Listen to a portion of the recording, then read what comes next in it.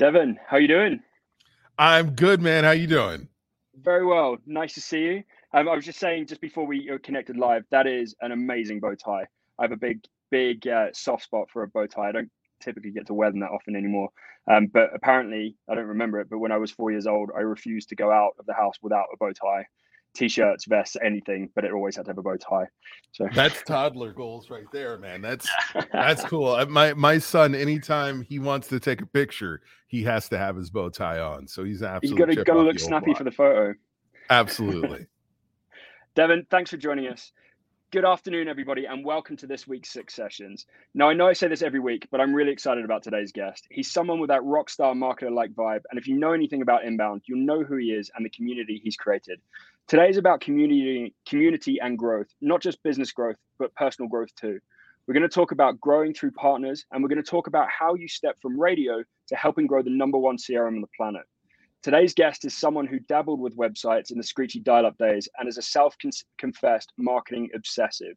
In his spare time, he's dissecting the marketing strategies of big billion-dollar companies and watching the rise and fall of marketing trends. We're going to talk about trends, partner-led growth, SaaS, and a bunch more. The Six Sessions have given me the opportunity to chat with some amazing people in the growth space. And today's guest is special because he knows his shit when it comes to marketing, but also because of the impact he's had on the communities he's involved with. These chats are designed to be short and sweet and hopefully full of insight. And they're definitely unfiltered, which is the fun bit. So please don't judge us too harshly if we say something that pisses you off. Joining us from Ohio, it's my pleasure to introduce you to Devyn Bellamy, HubSpot extraordinaire and founder of Blackett Inbound. Devyn, welcome. Thank you. Hopefully I live up to that fantastic intro. Dude, I was honestly, when I rehearsed that before, I was tripping up on some of the larger words. I was like, I'm definitely going to balls us up, but we got there, so it's good. So first up, I'm going to hit you with a big controversial question. So we're going to start big on this one.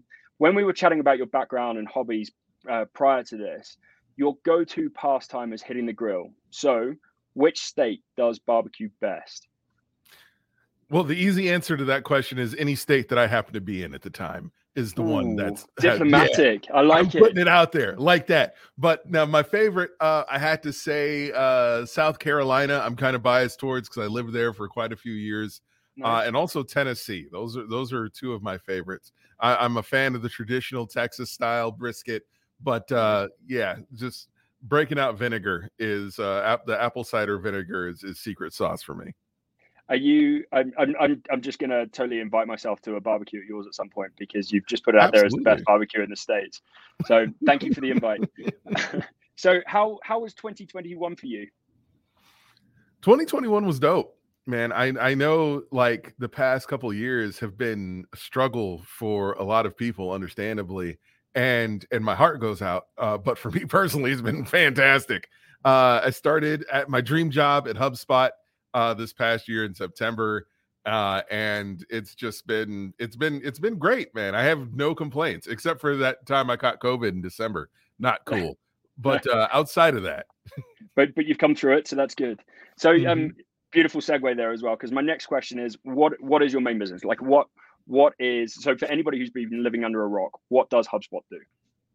So HubSpot, as you mentioned, #1 CRM. You can. I like that moniker. It's a nice thing to be able to roll off the tongue. As a HubSpot partner, I quite like that. Absolutely, yeah. We recently just basically blowing people out of the water. We are having the automation with your business as far as your revenue ops are concerned, as far as your marketing is concerned, as far as your sales in CRM, and it's all in the same ecosystem. And in the same place. It's just, it brings everybody within your company together to help your company grow better and unite around the common goal of delighting customers. It's fantastic. And it doesn't feel like you're getting punched in the face when you use it. But that's an entirely subjective opinion. I appreciate that. But yeah. Yeah, you don't have to have an engineering degree to set it up. And what's your role at HubSpot? I am senior marketing manager in partner enablement. And so basically I help partners like yourself grow better and be better at using, servicing, and selling HubSpot. Okay, nice. I like it. So, but that's not all you're involved in right now. So you also founded Blackett Inbound.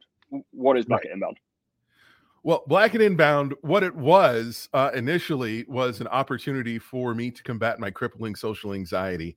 Because as well as we're doing here, I don't like talking to people in real life. I am more of a bat cave kind of person. Keyboard warrior. Absolutely. Yep. Yeah. And so talking to people in real life is just like cringy. But I was at Inbound in 2016, and I knew it was a fantastic opportunity for me to meet new marketers and expand my professional circle and help me grow. But the problem is that I didn't really feel included in a lot of conversations, and I didn't speak the lingo. And so it was tough for me to basically grow and get out of my bubble. And so what I did is I just started a hashtag Black at Inbound. And then I went up to every Black person I met and just started guerrilla marketing the hell out of this thing. And it's like, hey, have you heard about the hashtag? And it's like, no, what hashtag? I'm like, Black at Inbound. You got to check it out. And then I would just walk away. So I didn't have that awkward, have to continue the conversation thing that is nightmare fuel for so many introverts like myself. But it started out as a hashtag, and we were just party crashing all the Seaport parties. And then it turned into networking every year, and it became this big thing. And now Shayna Summers, who manages Black at Inbound, she is turning it into a year-round community.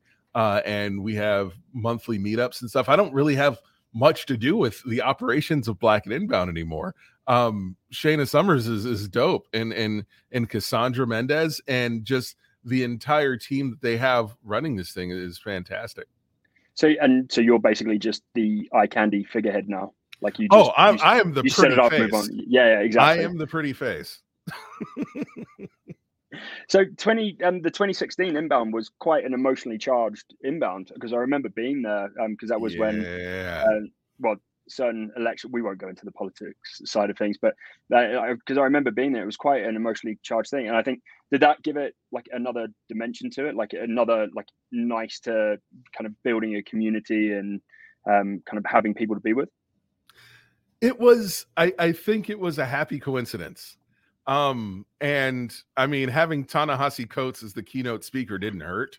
Yeah. And and Oprah was one of the keynotes as well, wasn't she? Is it that year, or was that the first? No, that was that year. That was last year, Oprah. And then, but so it was Ta-Nehisi Coates, but the year following was Michelle Obama. And that's one of the things. That year was so controversial because people were like, oh, you're politicizing and lefting and liberal, and all these people were walking out of Ta-Nehisi Coates keynotes, and HubSpot was really at a crossroads where they could either stay the course and just keep the message strong, or they could pivot and walk away and roll back to try and placate to people who were clearly upset about the staying in the position that was being taken. And HubSpot did neither of those things. What HubSpot did was double down and say, hey, you don't like us talking about Black stuff. What we're going to do is get extra Black. And so we're going to have Two Dope Queens. We're going to have Michelle Obama. And it's like, wow, okay. So way to put your money where your mouth is. That was one of the many things that made me fall in love with this company. So your own current role at HubSpot is effectively a byproduct of Black at Inbound. How did that come about, and how do you think Black at Inbound has helped others? Well, so I was working for a HubSpot partners solutions partner, and I was even in the past years, it hasn't been me who's been doing Black at Inbound. It was my partner Trina Sanders, who unfortunately passed away. It'll be a year ago in December, this past December. And she was instrumental in making sure everything happened. She was the one who was liaising with HubSpot. She was the one who was doing a lot of the big organizing with the meetups during the events. And so when she passed, I didn't know what I was going to do. And then Shayna Summers calls me and says, hey, we're trying to create a Black community so we can focus on helping Black marketers and professionals build and I'm like, yeah, Black at Inbound. She's like, yeah, do you mind if I do that? I'm like, no, do that. Take Black at Inbound, please. And then so we started talking about launching that, and she says, "Oh, by the way, we're hiring at HubSpot." And I'm like, "Oh, well, that's crazy because HubSpot's my dream job." And she says, "All right, let me shoot your resume over to my manager." And after a series of interviews, I got hired in on something that had absolutely nothing to do with my community building. It's literally all my HubSpot expertise and product knowledge and partner ecosystem knowledge. And so I think that was dope. But with Black and Inbound in general, that's the main reason why I started it in the first place, because we as Black people don't lean on our professional networks enough. Unless you're fortunate enough to have pledged in a fraternity or sorority in college, chances are outside of your family, you don't have a Black professional network. And people say, well, why does a Black professional network count? Why isn't that just a regular network? It's like, because we don't have access to regular networks. I've been a marketer for 20 years, and my career has progressed more in the past 5 years since starting Black and Inbound and meeting new people than it has in the previous 15 combined. And so it's like, that's the importance of this network. And so it's like, I'm not just the president, I'm also a client. That's the way it worked for me, building that network through Black and Inbound, and it's working for other people too. Yeah, I mean, like I've seen it. So like I distinctly remember the hashtag starting at the Inbound and seeing it and feeling like I wasn't allowed into an exclusive club. As soon as you tell me I can't do something, then I'm like, I really want to be involved in that, but obviously I can't. But it's like seeing what it's. Well, that's the thing. You can. It's like that's one of the things that are a misnomer about Black spaces. It's like, it's not, when we say Black Lives Matter, it's not a zero-sum statement. We're not saying only Black Lives Matter. We're saying all lives matter, but especially Black lives, because we're the ones that are dealing with stuff. And then when we say Black and Inbound, we're not saying that you guys can't hang out. It's like, no, but understand that this space is for and about us, but you're still welcome to come to the cookout. It's great. As long as you're an ally, and the whole point is to increase our social capital. And so if you want to contribute to that, absolutely. You want to come to the events, come to the events. Everyone's available for it. Is just understand that even though you're there, it's not about you. I love it. So this coming Inbound, I'm all over it. Cool. Are you going to be there? Oh, definitely. Come on now. You just said you had social anxiety, but you did also mention this. That's the thing about Inbound. It's the one place where if I had hair, I would let it down. It's the one place where I feel at home every year outside of my home, where I can walk in and talk to anybody, because it's like it's like Olive Garden. When you're there, you're family. So I the first time I ever went to Inbound, so I was asked out to Inbound by our what was to become our channel account manager, Steve Vaughan. And I went out there and he was trying to pitch us to become a HubSpot partner. And I remember walking through the doors of the BCEC and just going, what the fuck am I walking into? Like everybody was so happy and so in your face with like, yay, Inbound. And I was like, I'm way too British for this. I'm way too introverted for this. And then 2-3 days into it, a couple of parties into it, and I was like, this is amazing. Like this is the best place I've ever been. I always describe it as Disneyland for marketers.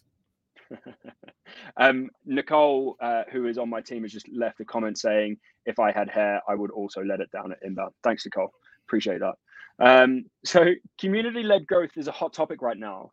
What have you learned in creating a community that businesses should consider in their growth efforts? Well, the thing is that one of the reasons why Black and Inbound was unique is because at the time I was a customer. I wasn't even a partner. I wasn't selling a HubSpot. I was just a HubSpot user, but I was passionate about the product and how it had impacted me professionally, largely in part because of HubSpot Academy. And I'm always going to be a huge fanboy of HubSpot Academy. Who's your favorite professor?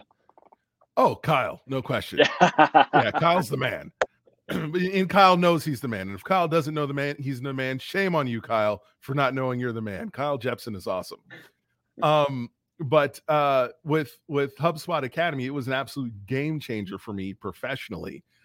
being able to round out my skill sets and being able to articulate strategy and the inbound process and methodology to C-suite to get C-suite buy-in, and that was the main way it affected me professionally. But the fact that the HubSpot product is dope, the fact that HubSpot Academy is dope, and the fact that it has significantly increased my earning potential, I am an advocate, and I went and basically just shouted out, every chance I get, and it was able to turn into this big thing. And so, if you look at other companies, if if you're not focusing on delighting your customers, then you're missing out on so many opportunities.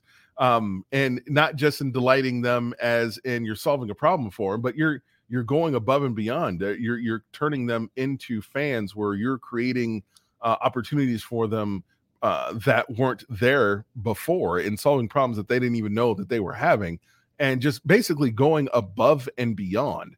And the communities will come. People will groupthink their way through how to use it. One of my favorite communities is a radio platform, open source, called Rivendell. And even though they do have, paid support, they have paid services, their community is very tight and robust on Facebook, because the platform is leveling broadcasting. And it can turn basically anyone with a computer analytics box into a broadcaster. Sorry, I don't know that. Was that a little interlude from Siri there? Yeah, my computer thinks I'm talking to it anytime I say the word computer. Computer, I'm not talking to you. So on that basis, so like I totally agree with everything you've said. So if you do great work, have a great product, you are delivering great services, people will naturally want to talk about that.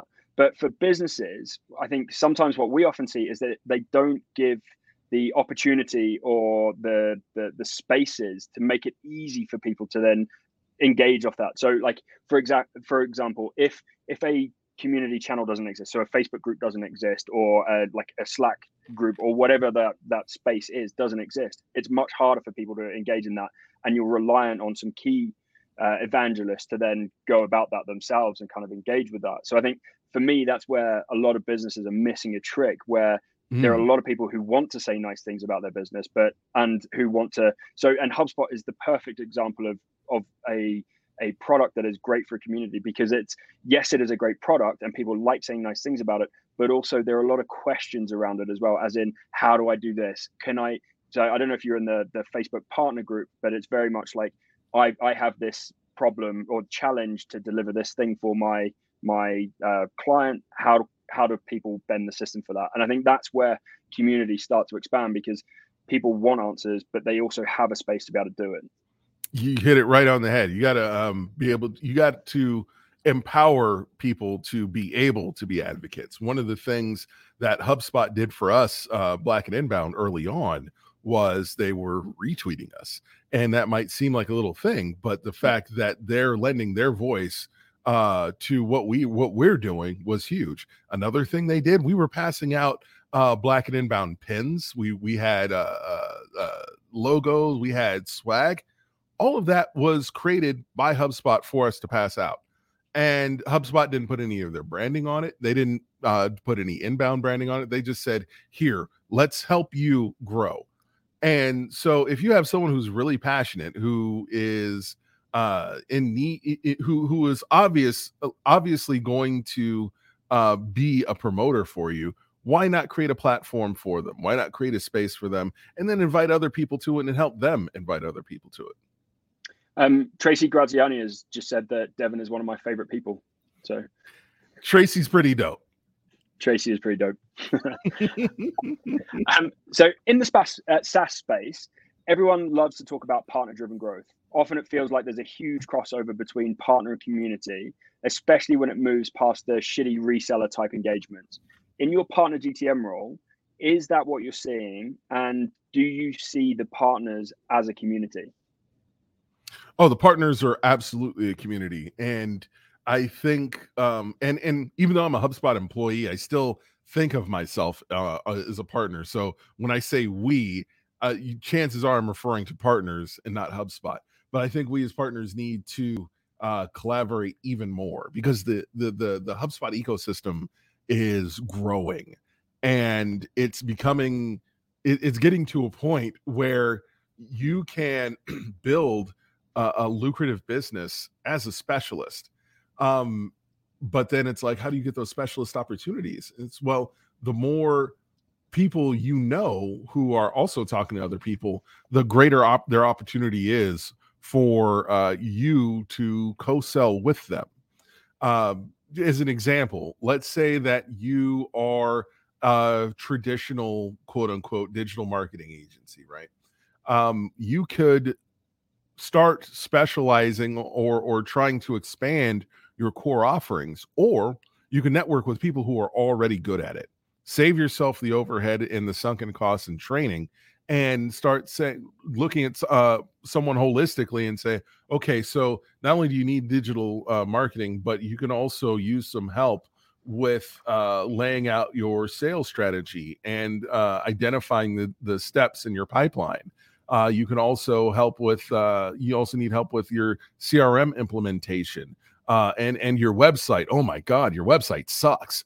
And so instead of trying to be everything to everyone, you can partner with other partners and grow that way. Because and this is just my personal opinion, it's tiering up in the HubSpot partner program is great. It is an excellent feather to have in your cap. But my number one goal, if I'm running an agency, is to make money. And so if I'm trying to, hoard as many deals as possible and do my thing, I'm doing a disservice to my customer.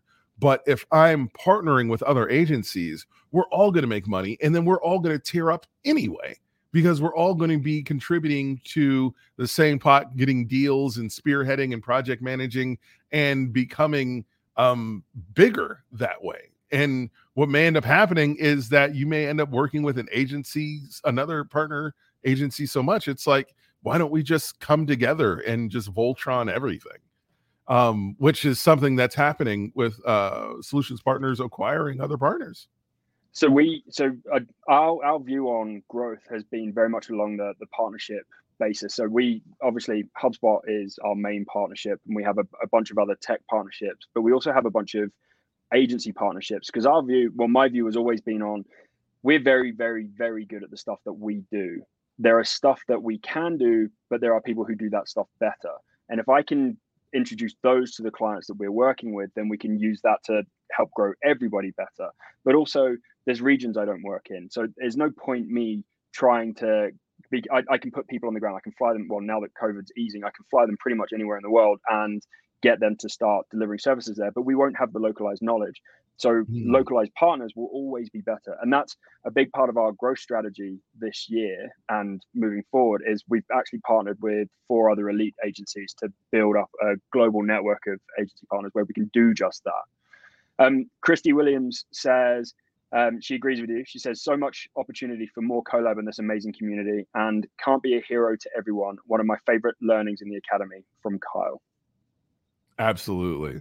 Yeah. I love the fact that you're partnering with other elite agencies, and it's like I said, just the individual lions are nowhere near as powerful as Voltron. It's you got to come together and create something massive. If you want to use Power Rangers, that's fine. Voltron came first. But anyway, I'm nerding out and we're talking about marketing. Go ahead.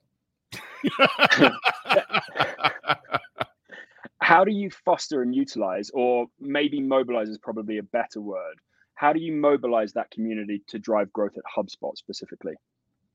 Well, one of the big things that we have, you mentioned before, is the Facebook group. Facebook group is jumping. And so solutions partners only problem with that Facebook group, though, is every other day somebody asks which project management tool I should use. And I think there just needs to be a pinned post that people should say, here is the post where people have decided which project management tools are best for agencies. It's my only gripe with that Facebook channel.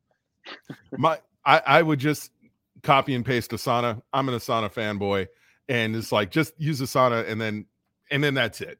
I mean, it's what I've always used. It's what we're using at HubSpot, and they're not paying me to say that. I'm a genuine HubSpot fanboy or Asana fanboy. But yeah, you got the Facebook partner group. You got the Slack group. You can join, and we definitely would love to talk to people in there. And it's a way you can get direct access to the partner enablement team. We're right there. And then each other. We also have community community.hubspot.com. I believe it's /partners, but there is a partner space there.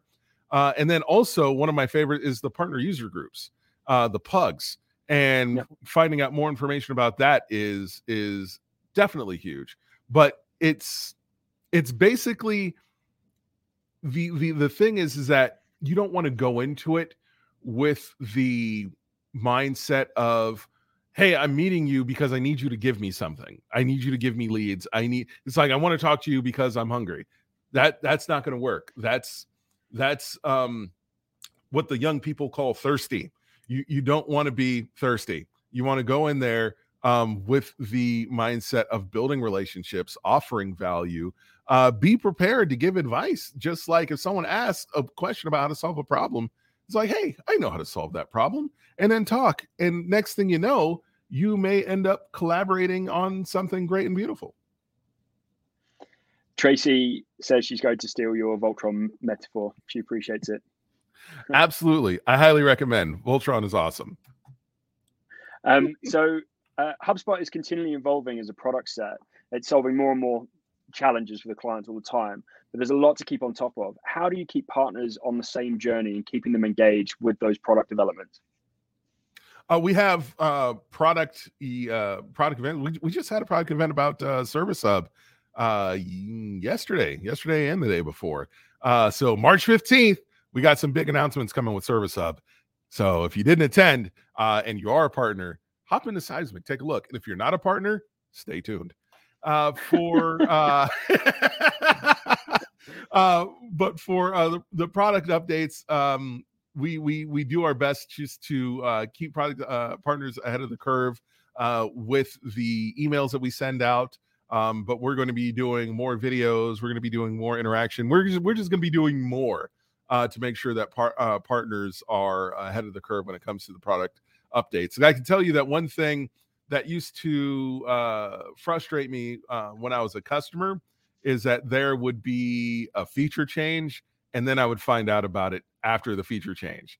And that's one thing that is changing here, and I'm really excited about. Yeah, the best is when you're doing a client tech demo and you're like, right, I think that thing should be here. It used to be here. Let me find that. I used to know where the tracking URL builder was. I'll let you know. But it's like we're getting better. And massively. Well, so there's the Seismic stuff. So for people who don't know, Seismic it's basically almost like, and this is doing it a disservice, but it's almost like a wiki internal site for partners to understand what's going on in the product, where you can see, so it's a great service. Yeah, stuff we can't tell the public about yet, the forward-looking statements and the upcoming product changes that may be in live alpha or maybe in beta, we can't tell everyone about, but it's how partners stay ahead of the game. What was it that attracted you to the growth space in the first place? You started out in radio. Well, yeah, I did. I actually started out in marketing. When I was 14. Did you set out to be a marketer? I set out to be a high school band director. That's what I went to college for. Nice. Was music education. I played snare and I played sousaphone, and I did both mediocrely. But I also designed my first website when I was 14, and this was in the mid 90s when you had to murder a robot in order to get online. And the only place to make a website for free was this nifty little place called GeoCities. But I remember when I designed my first website, my first thought was like, how do I get people to look at these awesome dancing baby gifts that I have next to my name here on this website? And it was just, from there on, it was like, I've been asking that question for the past 20 some odd years. How do I get people to look at this thing? And that's what really made me fall in love with marketing. And I didn't realize that it was a passion I could turn into a career until probably in my 20s. And that's how I got into radio. Was the local hip hop station needed a website design, and I said, okay, I can do that. And then I ended up doing production for them and traffic and then on air. And next thing you know, I'm basically running the place. And where did you go from there? Then I met my wife. Well, technically, she met me. She came into my radio station to record a commercial and started flirting with me relentlessly. Just no shame whatsoever in that woman. Is it same with my wife? she I really hope she's not watching. She ended it with okay, on Sunday we're going out to breakfast, and I'm like, okay. But then on breakfast we're talking, and she's telling me about how little she works from home and how she somehow makes more than twice what I do. And it's like, okay, it's time for a career change. That was my catalyst to get out of radio. And the only other thing that I knew how to do well was marketing. And so I took an entry-level marketing position that I was hilariously overqualified for, but didn't know how to articulate my marketing skills adequately. And so I ended up just taking that job, discovering HubSpot through that company, and ended up getting HubSpot certified, working with the amazing SDR and AEs in Andrew Fargnoli and James Stone, who are two dope individuals who are still with HubSpot. And they helped me put together my first true marketing campaign brief and budget to present to C-suite. And that's what got the buy-in for us to get HubSpot. And it's just been riding the orange rocket ship ever since. Joe Glover, the founder of the Marketing Meetup, has just commented saying, you have an amazing voice for radio. He could listen to you for days. He's then followed that up with, Rich, you have a face for radio. Joe is my least favorite marketer. And he's actually a horrible, horrible human being. Thanks, Joe. A horrible human being. That's okay. I've been told the same thing. I just try not to take it to heart. So you've been a tech startup CMO, VP of marketing, ops manager at a radio station, community founder, and a HubSpotter. And I'm sure there's some other stuff scattered in between. Which role was the most foundational to your career path? Where have you learned the most? Entry-level marketing coordinator at a tech startup.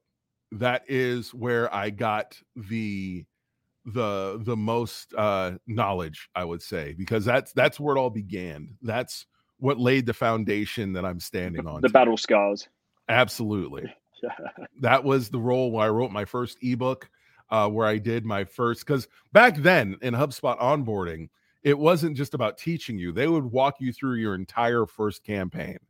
And so they walked me through my entire first ebook campaign. And I used their templates for the ebook creation. And I did the textbook conversion path creation with the form, the landing page, the thank you page, the follow-up emails, pushing people down the funnel through the drip, the follow-up email nurturing campaign. Right. And as a result, I ended up completely blowing my entire first year's KPIs out of the water in the first quarter just by doing textbook inbound marketing. And that's basically followed me ever since, that lesson. Like we had a sales team of 2 who were combined getting 10 leads a week, to a point where when I left the company, we had a sales team of 25 and they were getting inundated with leads, to a point where it's like we had to tell them to stop cherry picking. It was just they were just getting bombarded. It was fantastic. You're someone who's keen to watch and understand marketing trends and watch how people do things in different ways. What's been your favorite growth trend over the years? My favorite growth trend has been personalizing brands. I remember there was the time when the trust was in the flag, not in the people holding it. And so people will trust a brand name, but now people will trust Samuel L. Jackson asking what's in your wallet more than they'll trust Capital One as the brand. You know what I mean? or they'll trust Wendy's Twitter feed than they would Dave. I'm aging myself, but it's fine. But I think we've already done Voltron reference, and you referenced them as the young people. So and GeoCities, right? Yeah, we've passed that aging piece. Yeah, we're way into the deep end of being geriatric. But yeah, right. I think we're the same generation of marketer. It's fine. We can cry over that at a beer at Inbound. In your opinion, what's the most important growth play for companies at the moment? Where should people be focusing their efforts? Delight.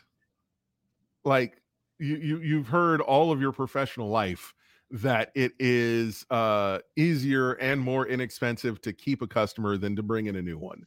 And it's the absolute truth, but it's more prevalent now than ever because of social media, because of instant communication and the need for instant gratification, and for crowdsourcing knowledge about literally everything. And so if you're not delighting your customers, you are creating, you're turning yourself into a friction-filled churn factory. And it's like, you got to stop. If you want to grow, you got to impress people from the beginning. You got to delight them from the moment they get in contact with your brand. Case in point, and I'll call out this company, 1-800-Accountants. And this is not going to be a nice moment, unfortunately. I had an experience with a salesperson there, and all he wanted to do was close me.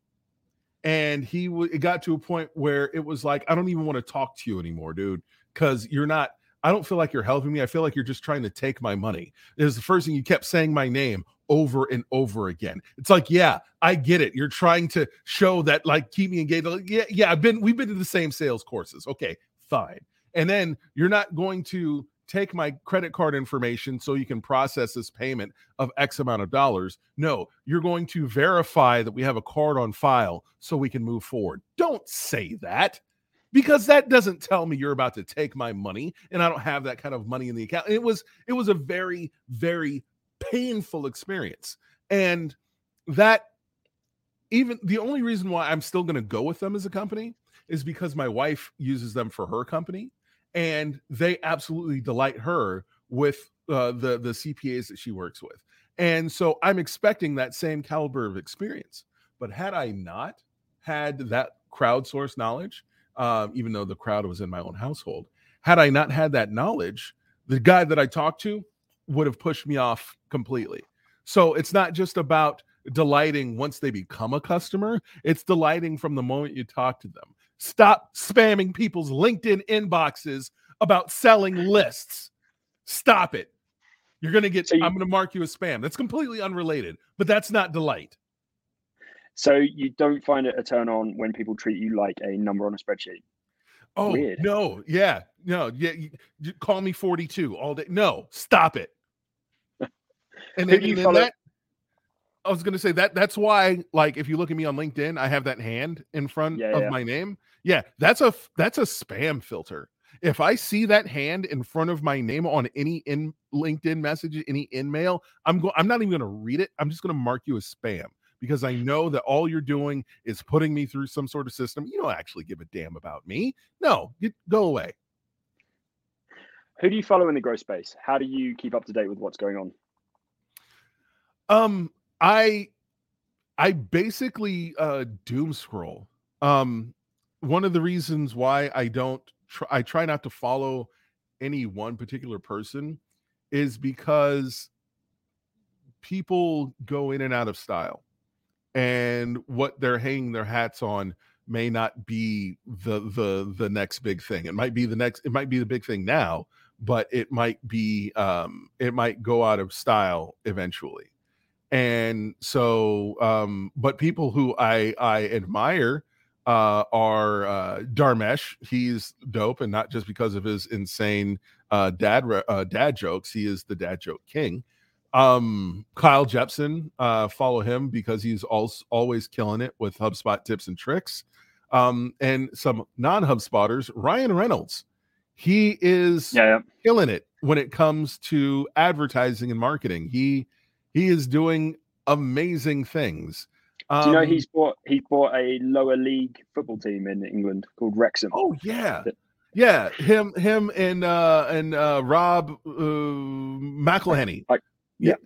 Yeah. It's I'm a huge you may not guessed, but yeah, I'm a bit of a Ryan Reynolds fan. Yeah, me too. I can sing that. Yeah. So this is my favorite question of every one of these interviews. What's your biggest career fuck up so far? The one that you've learned the most from? Ooh, man. Okay. So my CMO role, right? I fucked that up. Because I made assumptions about a space that I didn't understand. And what it was this amazing SaaS platform for demos, right? And like the product is freaking awesome. I Decide Interactive, and I'm still friends with them. I still do voiceover work for them.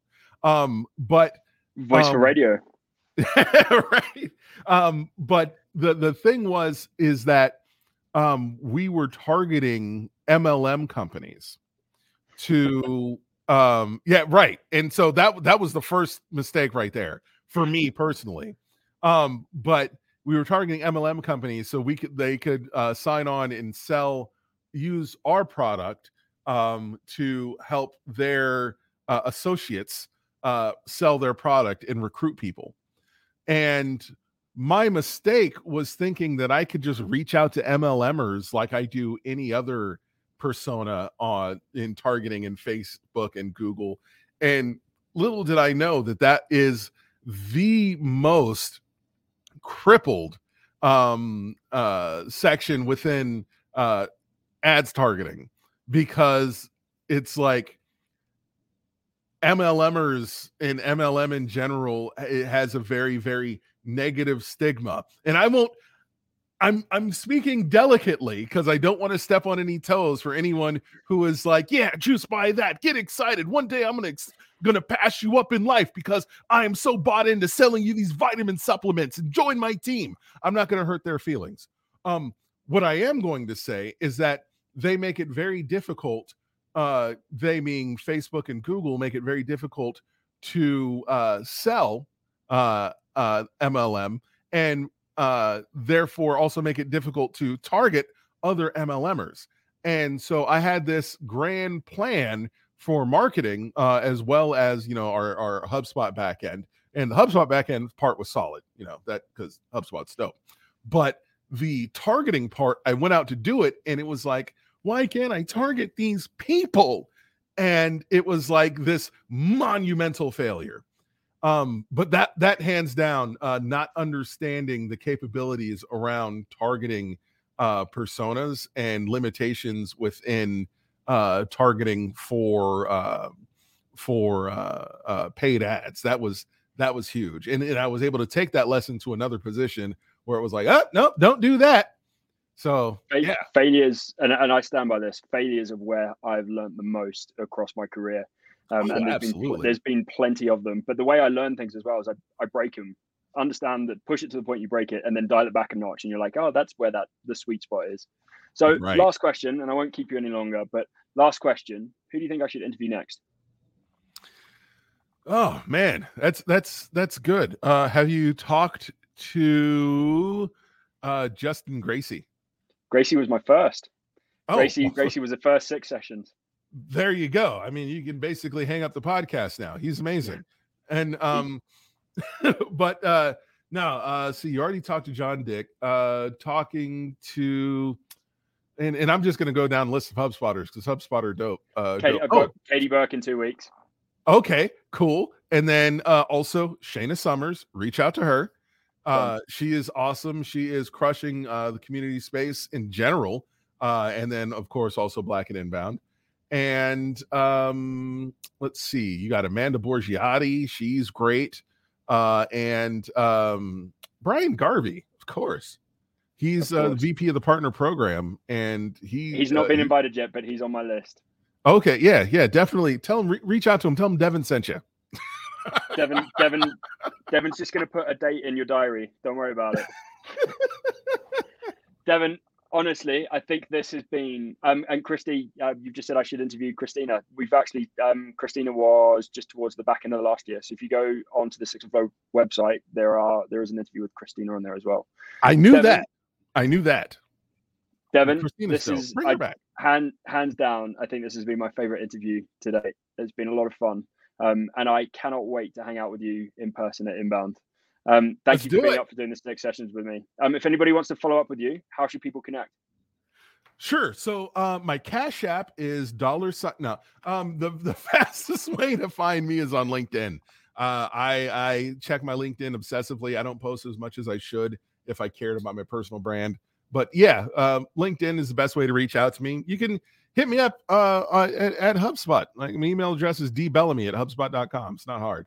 But yeah, I'm always down to chat. My calendar is a nightmare, but you never know. We can link in, grab some virtual coffee. I always keep iced coffee at the desk. Devyn, it's been a lot of fun. Thank you very much. And thank you for joining us, everybody. Bye.